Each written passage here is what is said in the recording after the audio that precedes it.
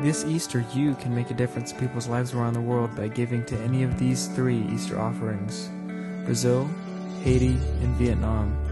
Let's take a closer look at what we're doing to help those in these regions. Haiti is one of the most food insecure places in the world. 2/3 of the population lacks access to adequate sanitation. Out of 10.7 million people, half are undernourished and 22% of children are chronically malnourished. In Haiti, we're feeding children. $180 will feed one child for an entire year. Despite having one of the largest economies in the world, Brazil has a massive water and sanitation crisis. There are currently 3 million people without access to safe water and 24 million without access to improved sanitation. For those who have access to safe water, the supply is lacking because of the numerous deficiencies in drinking water systems. In Brazil, we're installing water filters to provide clean water. $195 builds one water filter, and in June each year, a team is sent to help deliver these water filters along the Amazon River. 5.8% of the population is considered disabled in Vietnam. For a country home to roughly 95 million, this equates to more than 5 million people. Often, those with disabilities face circumstances that make life more difficult, such as limited access to education, fewer work opportunities, and difficulty with transportation and self-care. In Vietnam, we're giving away wheelchairs. With just $75, we can get a wheelchair to a person that really needs it. If any of these offerings interested you, please consider giving this Easter to help someone in need. All right, so for those of you that don't know, our Easter Sunday, we give away everything that comes in. And everything that comes in that week of Easter. All the money that comes in, and it goes to these 3 missions. Last week we have Steve Fitter up here, and he talked about the Feeding Children mission work, the program that we do in Haiti. Today we're going to talk about Vietnam. Next week we're going to talk about Brazil. But this is an opportunity, church, that we have to help change the lives of people around the world. And so I want to encourage you, I want to challenge you, I want to ask you to be in prayer about how much you would like to give.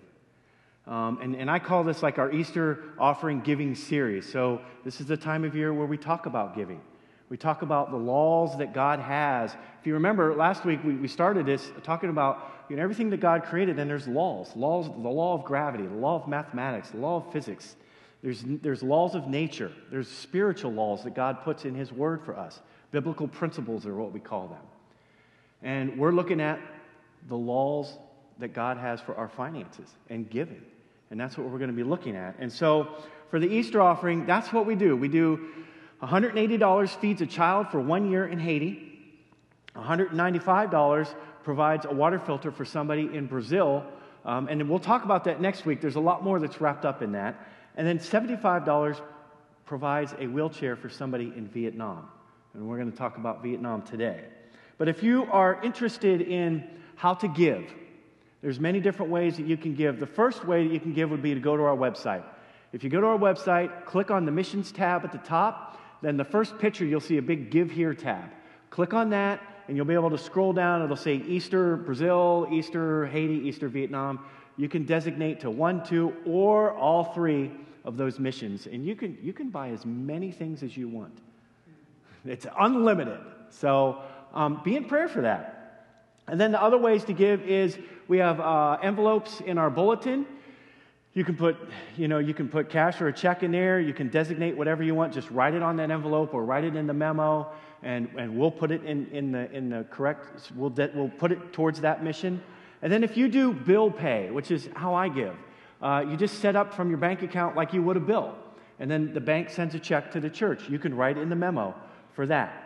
And then if you do text to give and you do that the week of Easter, there's no way to actually designate for texting, but that's fine. What we'll do is we will just split that up 3 ways. So it'll go to all 3 of them. Amen? So today we're going to talk about the wheelchair ministry. And just to give you a little bit of an overview of that, we have been doing the Vietnam wheelchair ministry since 2010, 13 years. And to date, we have given away 7,121 wheelchairs to people in Vietnam. So, yeah. So Henry DiYanni oversees that mission, and he actually just got back last Sunday from Vietnam. So I'm going to invite Henry up, and we are going to talk about his trip to Vietnam.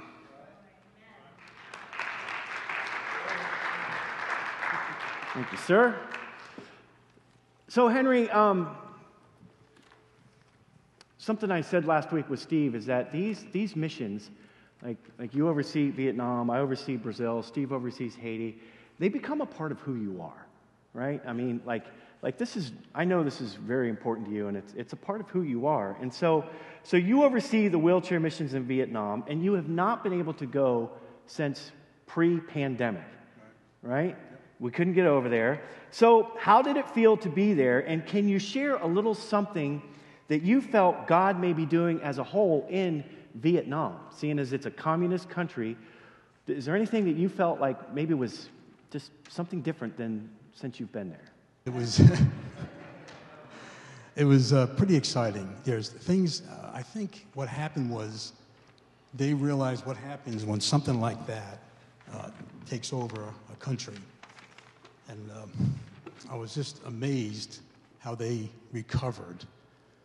People changed some sites. For instance, I think one of the things getting into, it would be Cambodia. We went to Cambodia earlier before this happened. I can tell you that I was very nervous. We sat there talking to some of the generals, and we just saw hate in their lives. And I said, let's cut this short. We need to get out of here. And somebody that was with us said, well, we got some glasses. We'll get that fixed and see what we can do. And I said, you got to hurry up. This is not going good. Like 4 or 5 generals there. And I thought, they hate us, you know. So something changed over the years when things came back, and this is the first time I've been back with them. We were put in a building that had 10 generals in it now. So here we are sitting in this big building, tanks all over us, machine guns all over the place. And I said, is this good or bad? So very, very different. Every general got up and spoke nice things about what we are, what we're doing.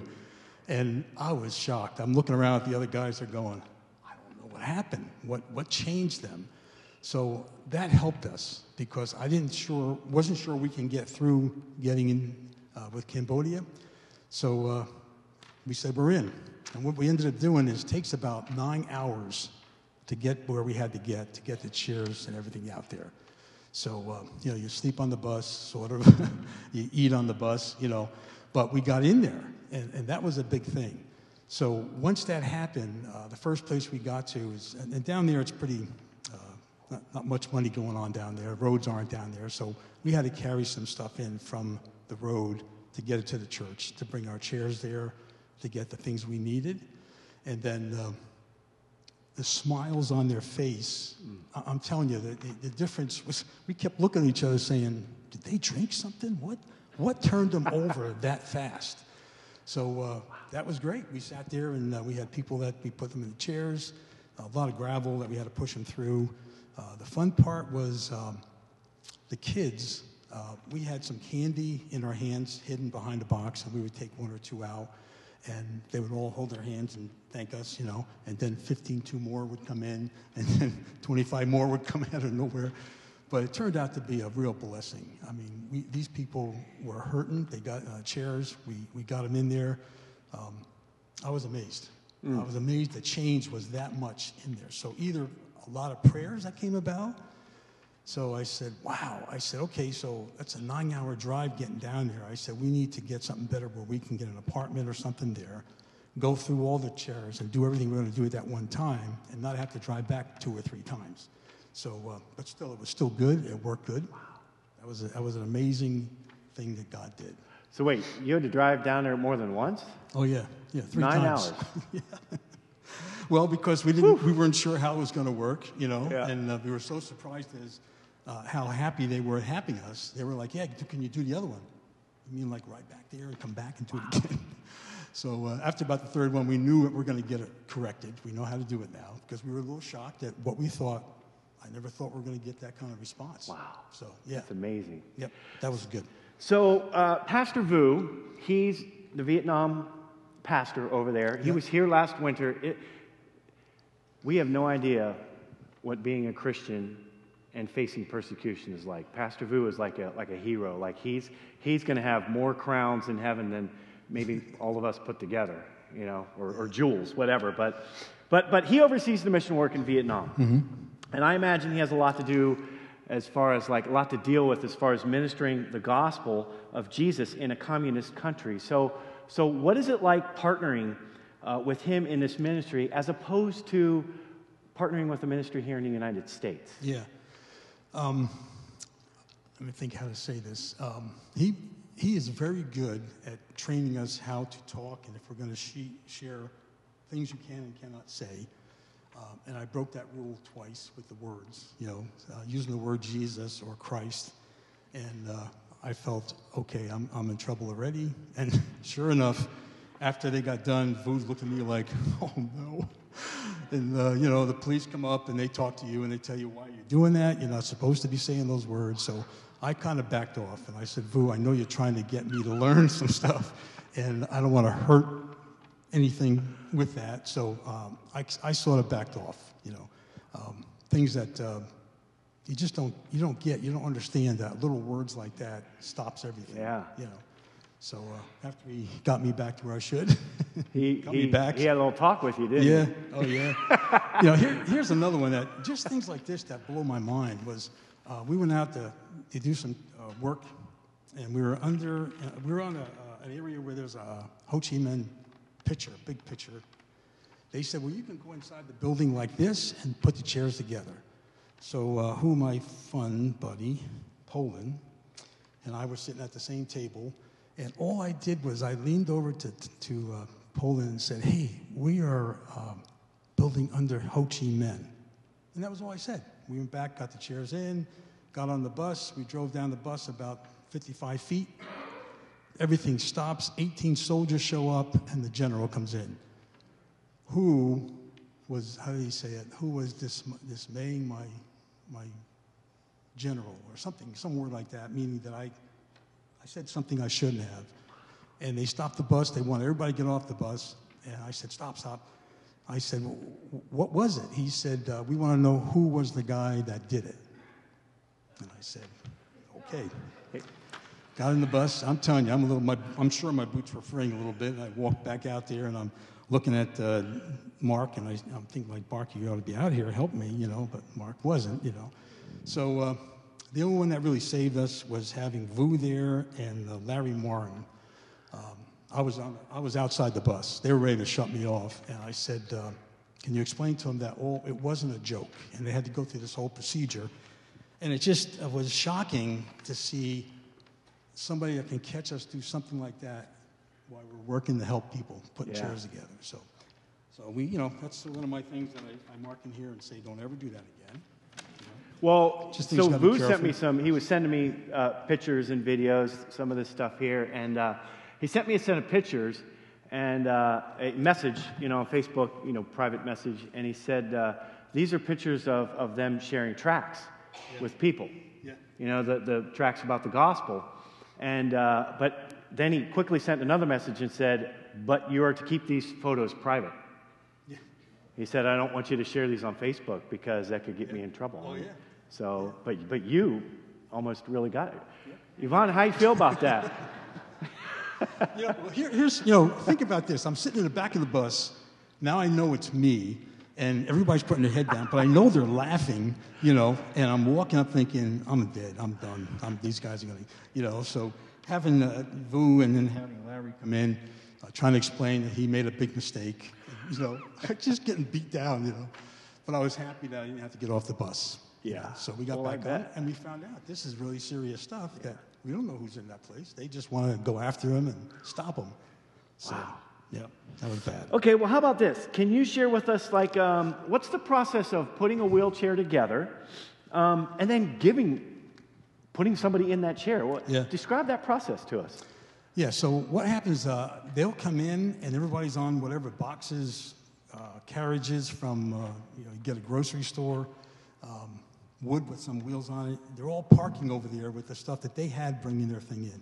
Then we come in with the ones with the real jars, and we bring them down there, and then we have to lift them up. Well, some of these people are not small, so I can say it. It takes 2 of us, sometimes 3 of us, to get them in that chair. And then we have to roll through the gravel, get up to the church, and then it takes us 2 more to pick them up and get them inside the church. And I said, okay, I'm not 25 anymore, So we got them all in, which was good. Nobody got hurt. And then some of them we had to take back out because there was too many in the church.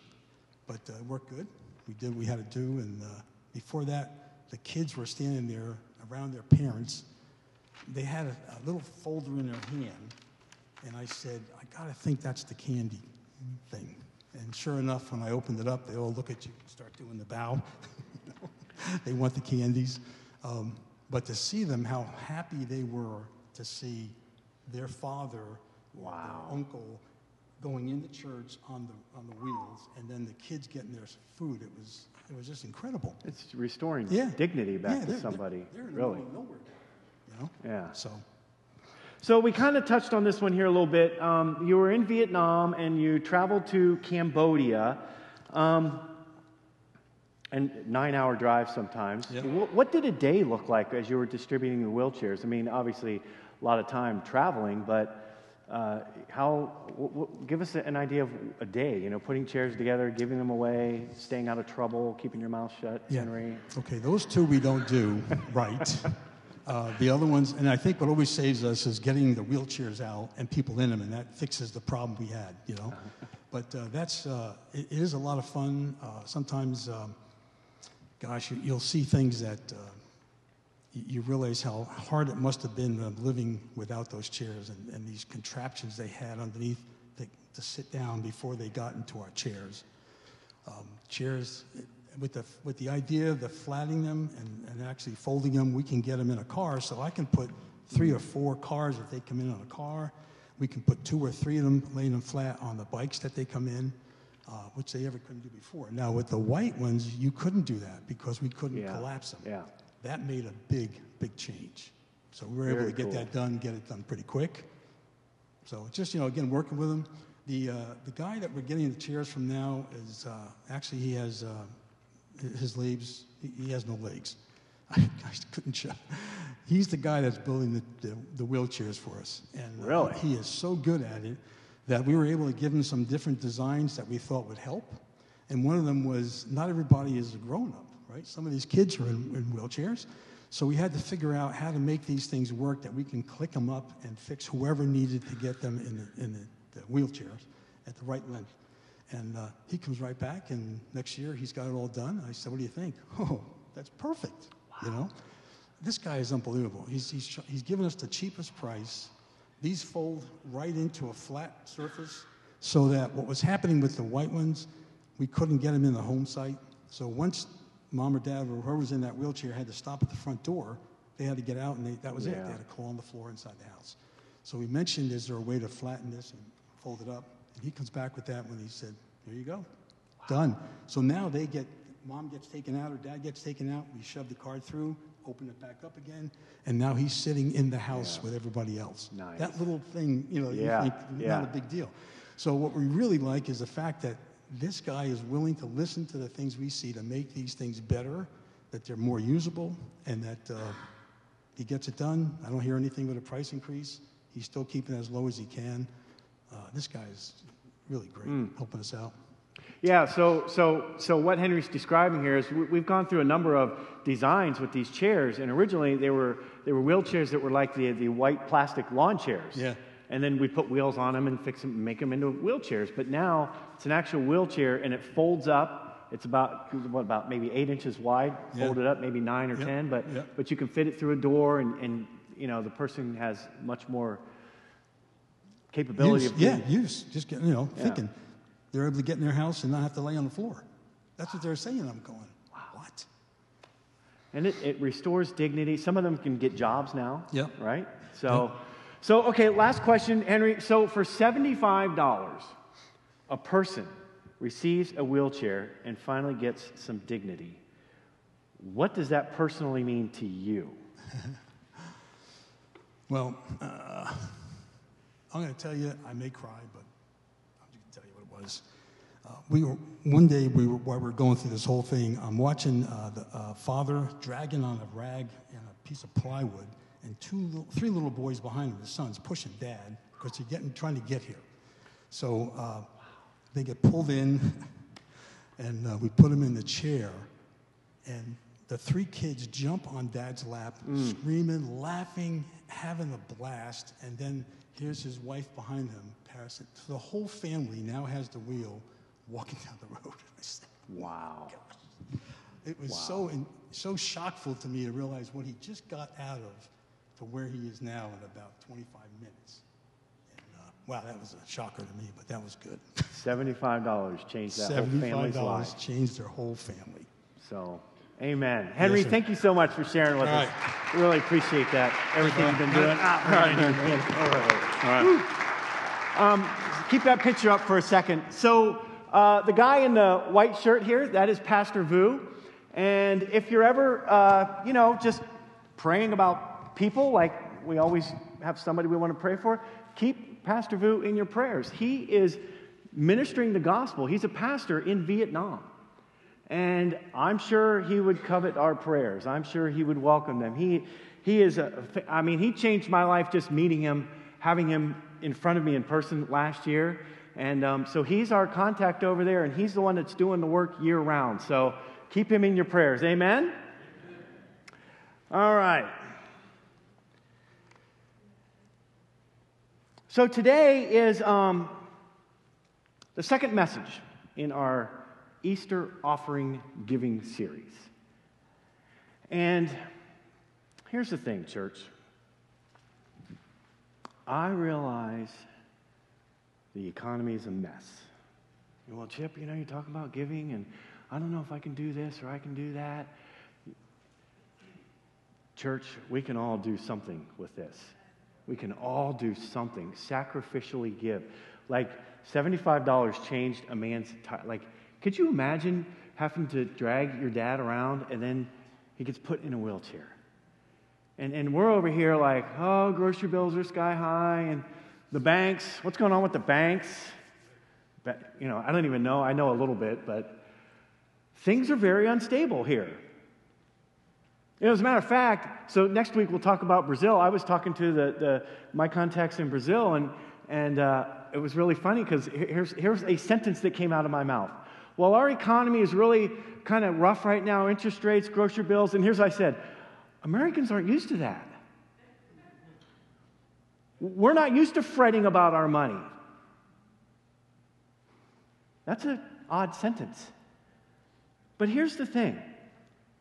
As Christians, we are not exempt from troubles in life.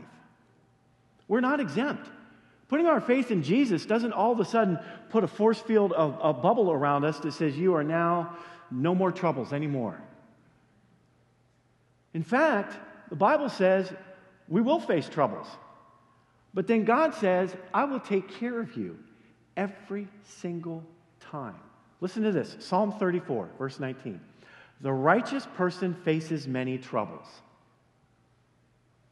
Right there it is. But the Lord comes to the rescue each time. We are going to face troubles. We're going to have things happen to us. We're going to have calamities and crisis and financial things and, whatever.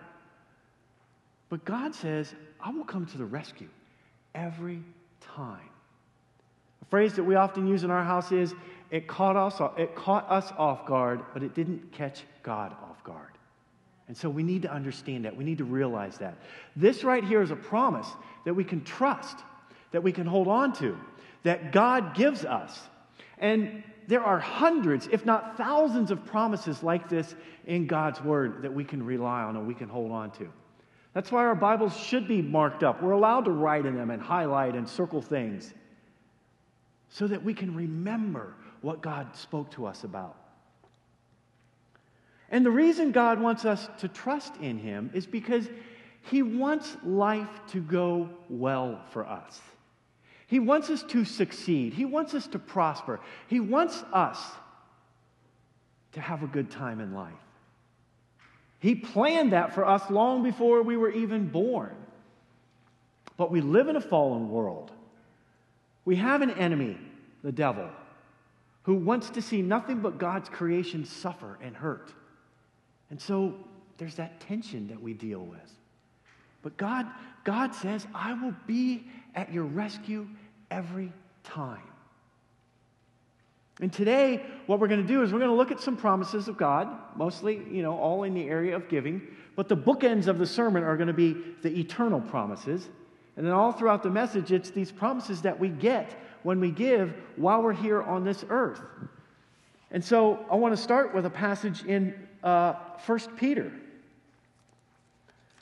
1 Peter chapter 1, verse 3. All praise to God, the Father of our Lord Jesus Christ. It is by His great mercy that we have been born again, because God raised Jesus Christ from the dead. The fact that we put our faith in Jesus, that we found salvation in Him, is a gift. It's because of His mercy that He has on us. Now we live with great expectation, and we have a priceless inheritance. An inheritance that is kept in heaven for you, pure and undefiled, beyond the reach of change and decay. That's the inheritance that we have.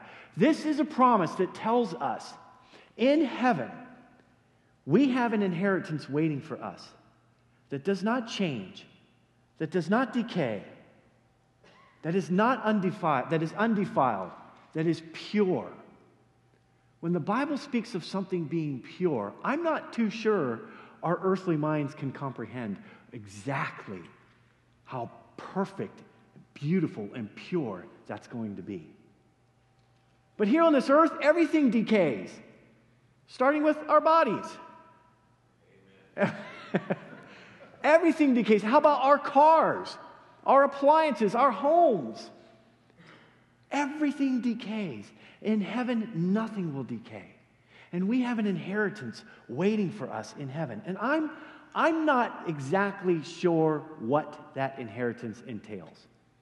I don't know what it means, but I do know this. When I am down, when I am bothered, when I am just not having a good day or a week, I can trust in this and say, God, I cannot wait till I get to partake in what you have waiting for me. Because when I put my trust in Jesus and I commit to the biblical principles in God's Word, I know that this is waiting for me. Because His Word tells us that. It's waiting for me in heaven, an inheritance kept for us. And the thing about God's promises are, there's thousands in the Bible. But do you know the most promises we read about in the Bible are in the area of generosity and giving? And a lot has been distorted about that too. There are more promises in the Bible about generosity and giving than anything else. And I think the reason for this is because God is generous. Think about your prayer life. Don't we expect God to answer every prayer? And sometimes we're okay, sometimes I have to check myself because I'm like, it sounds like I'm bossing the Creator around. Like, will you do this and do that and do that and do that? We expect Him. We know that He'll do it for. There's something in us with our relationship with our Creator where we know that we can ask Him for whatever it is because we know that He is a good, good Father, a generous God in heaven that wants nothing but the best for His children. We know this. He is generous, and He wants us to be like Him. That's the thing. Because if we are to represent Him here on this earth, once we put our faith in Jesus, we become a representative of His. Then people need to see Him in us. Because Ephesians chapter 5, verse 1 tells us that. Be imitators of God in everything you do. Imitate God. The way God blesses you, try to bless others. The things that you read in His Word about Him, try to do that to others. And it's not easy, but people need to see that in us. And something that we looked at last week too is that everything we have is because of God. Everything as followers of Jesus we have is because of His. Our jobs, our finances, everything we have. And sometimes we're like, well, God, I could use a little better. He gives accordingly. And here's the thing. Before we get into some of these promises, first of all, we need to learn to be like Him in our giving. If we are to imitate Him, we need to be able to give like Him. Be generous like Him. It's hard enough to be unconditional like Him. The least we can do is be generous. But here's the thing. It's the condition of our heart. It's a heart posture. The Bible talks about, we're going to look at this in a little bit. We need to give generously. God's Word says not grudgingly. Where is the condition of our heart with all of this? Because that's where it starts. Because receiving the blessings that God has for us in the area of giving is not something we can work out like a formula. That's not how it works. When we give out of the love that we have received from God, with the hope that we are a vessel to share His love with those in need, it's like this. God pours into us. We pour it out to others. We give it away out of the gratitude that's in our hearts. That's what I mean by heart posture. God pours into us, and it needs to flow from heaven into us and out to others. And this is how we experience the blessings from heaven being poured into our lives. And then God is very adamant in His Word that we take care of the poor, that we take care of those in need. In Matthew 25, I don't have a slide for this, but in Matthew 25 is a very telling story that Jesus says about this. And it's about Christians at the end when we stand before Him. It has nothing to do with non-believers. That's a whole separate thing. Basically, in the end, two groups of people will stand in front of me, Jesus says. The sheep and the goats of my believers. There's another passage where Jesus says, I will sort them out later. You want to know why there's people in the church that rub you the wrong way? Because Jesus will sort them out later. Plus, I think He wants to give everybody a chance to kind of get things figured out. Like, we've all got rough edges and stuff. So let Jesus take care of that person as you take care of yourself with Him. But in the end, there's going to be two kinds of Christians that stand in front of Jesus. Sheep and goats. And He's going to say to the sheep, I was naked and you clothed me. I was hungry and you fed me. I was thirsty, you gave me something to drink. I was in prison, you visited me. I was sick, you came to see me, you helped me. They're going to say, Jesus, we didn't know that was you. He said, whatever you did to the least of these, the person who has the least, whatever you did to them, you did to me. Enter into the joy of your Lord. And then He's going to look over to the goats, and He's going to say the same thing. And they're going to say, well, we didn't know that was you. If we would have known that was you, we would have done something. And He says, away from me. There's two kinds of Christians that are going to stand before Jesus when it's all said and done with. Now, I want to be a sheep. Those are the words of Jesus. Whatever you do to the least of these, you do to me. Jesus identifies with the poor, with the needy. And remember, when Jesus walked this earth, He didn't hang out with the dignitaries and the presidents and all the higher ups. He hung out with the hurting, the needy, the sick, because He identifies with them. How we take care of people and how we treat people is how we are treating our Creator. It's how we are treating Jesus. I want to read a passage from the book of Deuteronomy. chapter 15 says this. Now, this is God speaking to the Israelites. And so if you're thinking to yourself, well, Chip, that's Old Testament. That's part of the law. Jesus did away with that. Actually, he did not. He said, I came to fulfill the law. I came to fulfill the law, not do away with it. So listen to this. Deuteronomy 15, verse 10. Give generously to the poor, not grudgingly. For the Lord your God will bless you in everything you do. There will always be some in the land who are poor. That is why I am commanding you to share freely with the poor and with other Israelites in need. He's speaking to the Israelites. He's saying, take care of everybody. There are plenty of people around you who need your help. Give generously. Share freely with them. That's speaking to us as well. We may not all be Israelites, but we are human beings. And that's what this is talking about. I am commanding you to give generously to the poor. That's a command. It's not a suggestion. It's not something to do to make yourself feel good every now and then. It's a command from God to his people. Proverbs 22, verse 9 says, blessed are those who are generous because they feed the poor. How about that? Blessed are those who are generous because they feed the poor.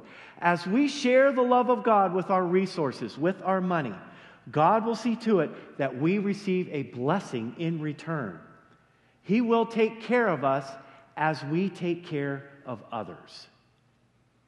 Our family, these passages are a way of life for us. And I'm going to share with you a little blessing that we received this past week. So, for those of you, and probably none of you have actually ridden in my car, because Kim won't ride in it. My kids will. So my car is an 07 Saturn Vue. The engine runs great. That's what I've been telling myself for a couple of years now. The engine runs great. But this past year, I've put a lot of money in it, keeping it running, keeping it on the road. One morning, I got here to church, and I looked out, and the tailpipe on the other side of the muffler was just hanging there. So Mike Rochon is our mechanic.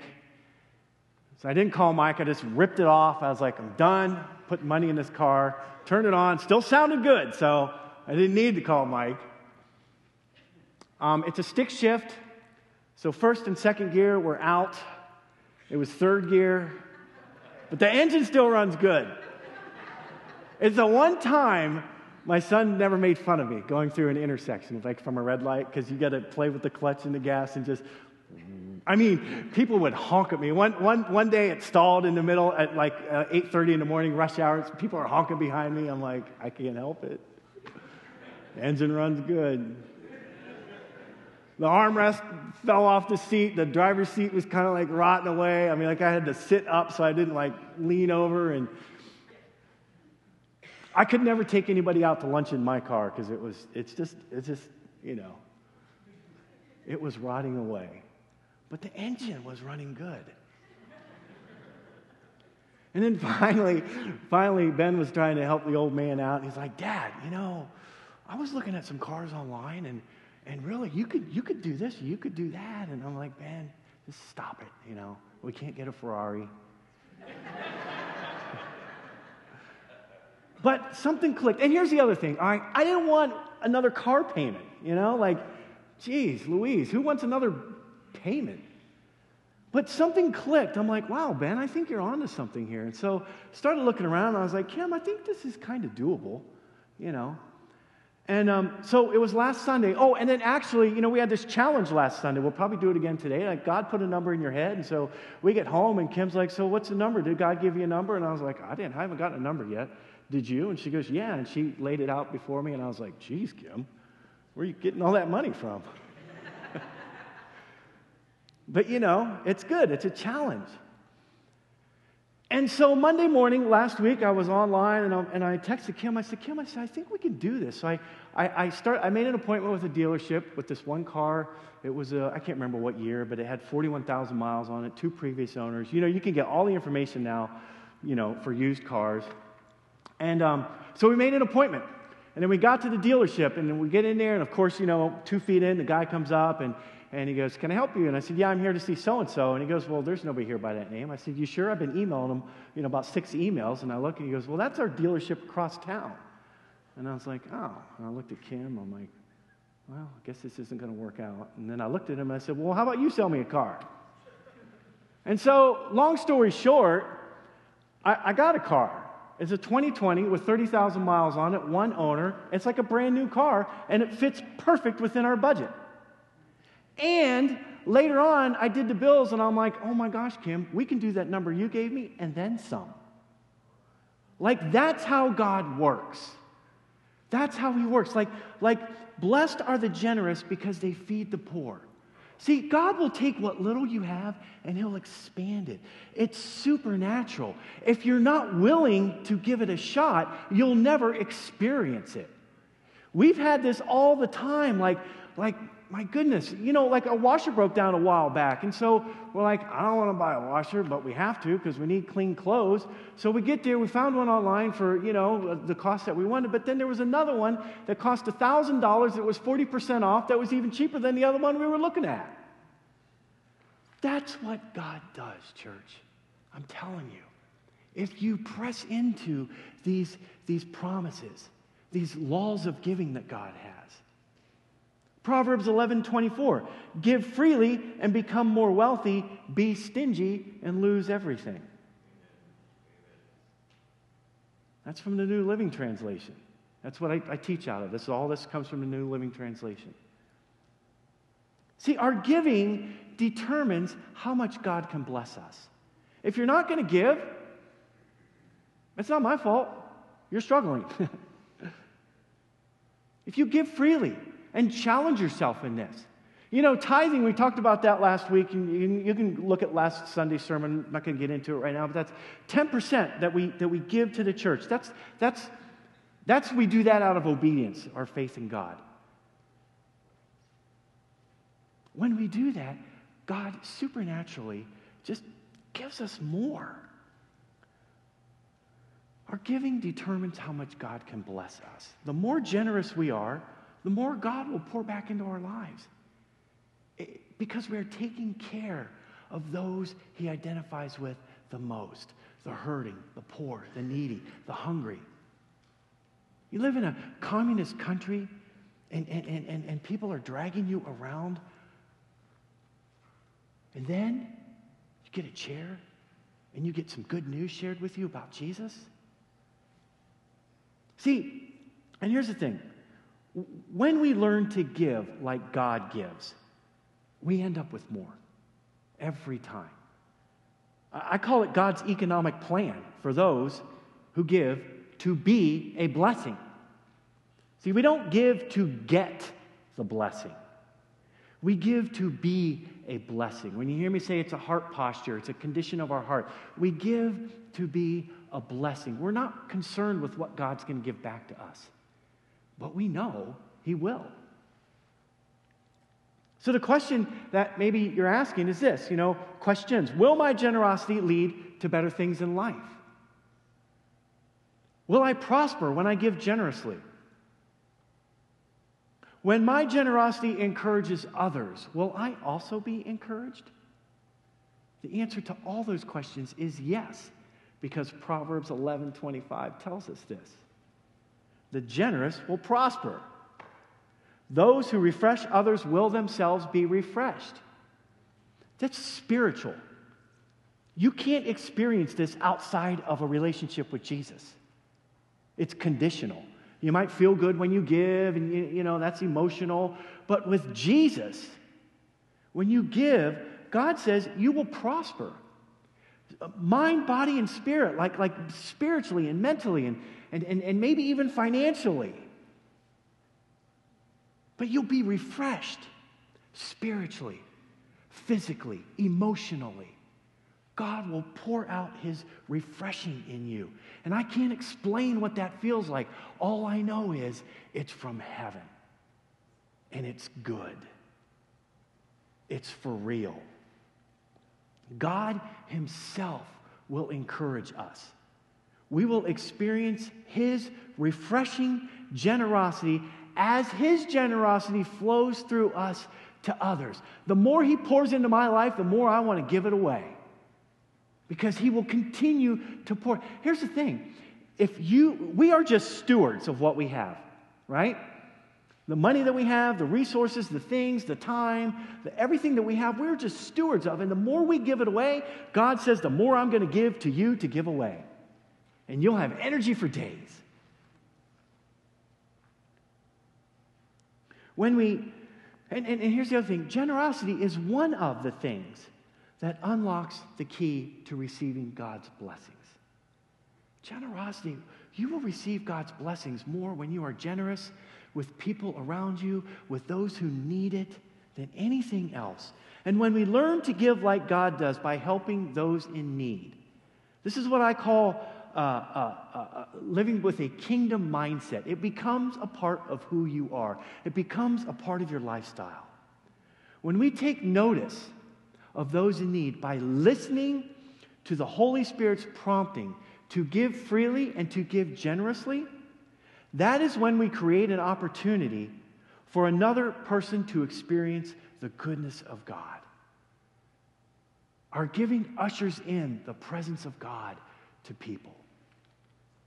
Now, Pastor Vu is over in Vietnam, and he's I like to see him as a guy that's kind of like he's sowing seeds throughout the year. And then when a team of Americans come in and you know, I don't think you're really welcomed, right, Henry? I mean, they're looking at you, they're watching you. You can't say certain things.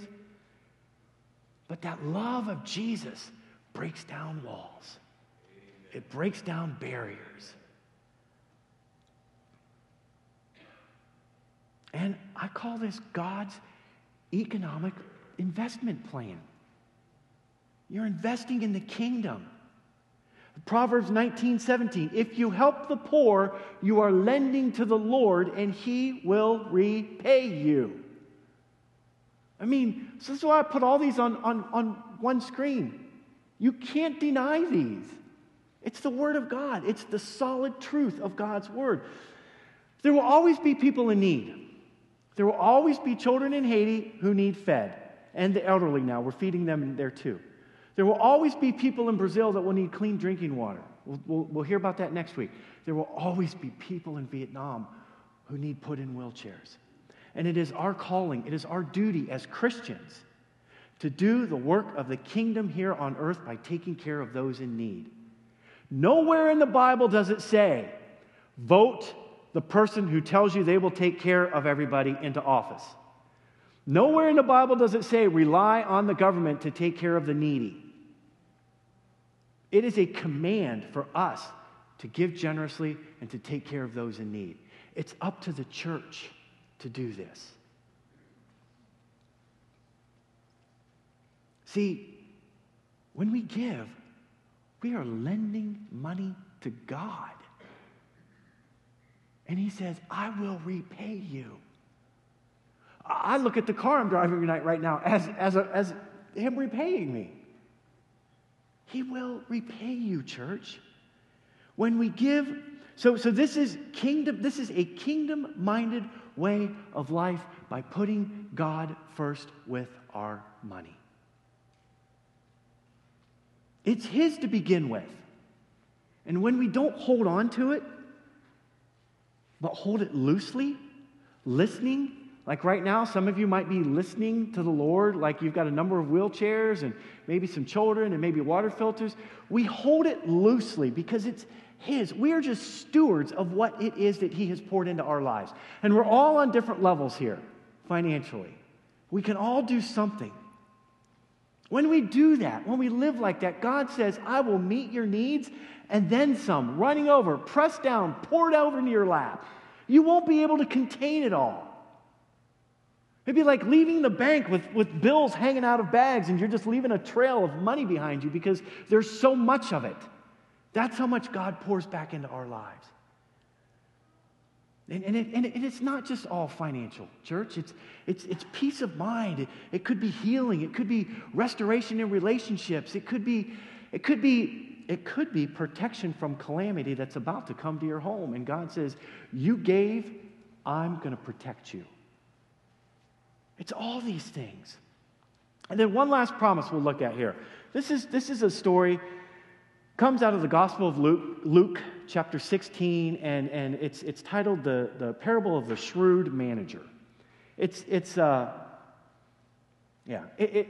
of an odd story. Like you really have to kind of read into it to find out what Jesus is saying here.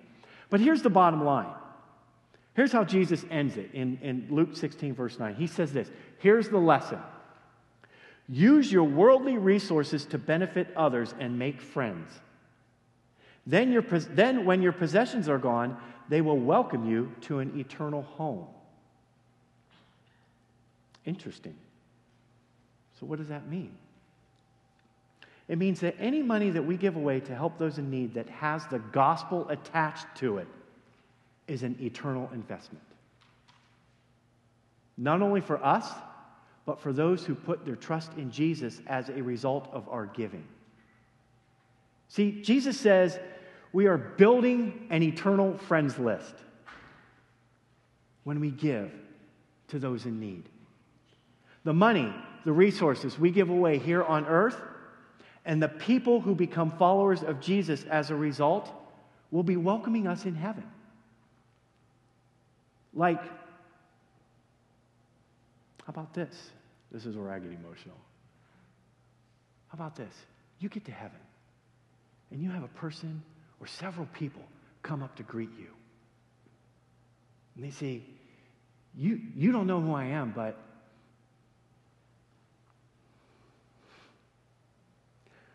I couldn't walk. I couldn't get out of my hut. I was being dragged across the floor. I couldn't find a job. And then this Boo guy came, and Henry and Larry Remp and Elizondo's and other people from the church, your church. And when I got to heaven, first of all, I was put in a wheelchair. And then I was told about this Jesus. And I put my faith in him. And I'm here in heaven now, and Jesus showed me how I got that wheelchair. And you bought that wheelchair for me. You know? Or Haiti. Like you get to heaven and there's a little Haitian boy, or maybe he's grown up now, whatever, and he says, you know, our country was in turmoil and falling apart, and there was no safe places, but there was a place that said, hey, you can come get food here. What is it, 6 days a week, 3 times a day, 2 times a day? And while I was there eating, the gospel was presented to me. We had church. My life was radically changed, and I got to heaven, and God said, you know how you got here? That person paid for your food for a year.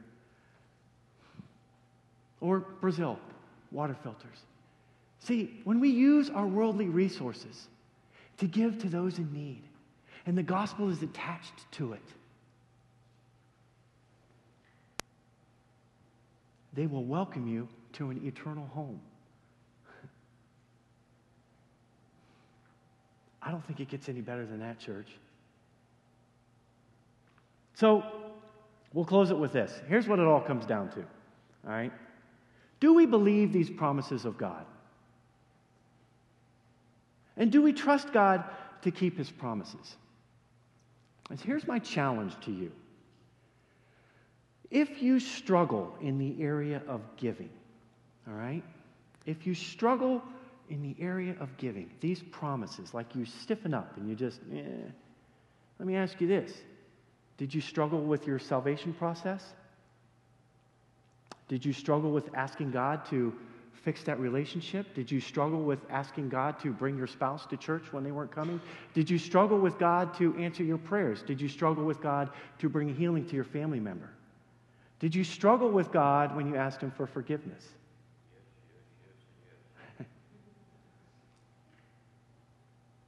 See, we believe God to do all these things for us, but when it comes to our giving, we struggle with those promises. And this is the tension that many of us live in. We believe in all the promises that God has for us, but we struggle when it comes to giving. And I'm here to tell you, church, my life alone is a testimony that giving provides. Not just for the person in need, but for you as well. God will take care of you. These promises that we read about today, they are for real. And when we press into them and hold our money loosely, allow God to tell us what to do with it.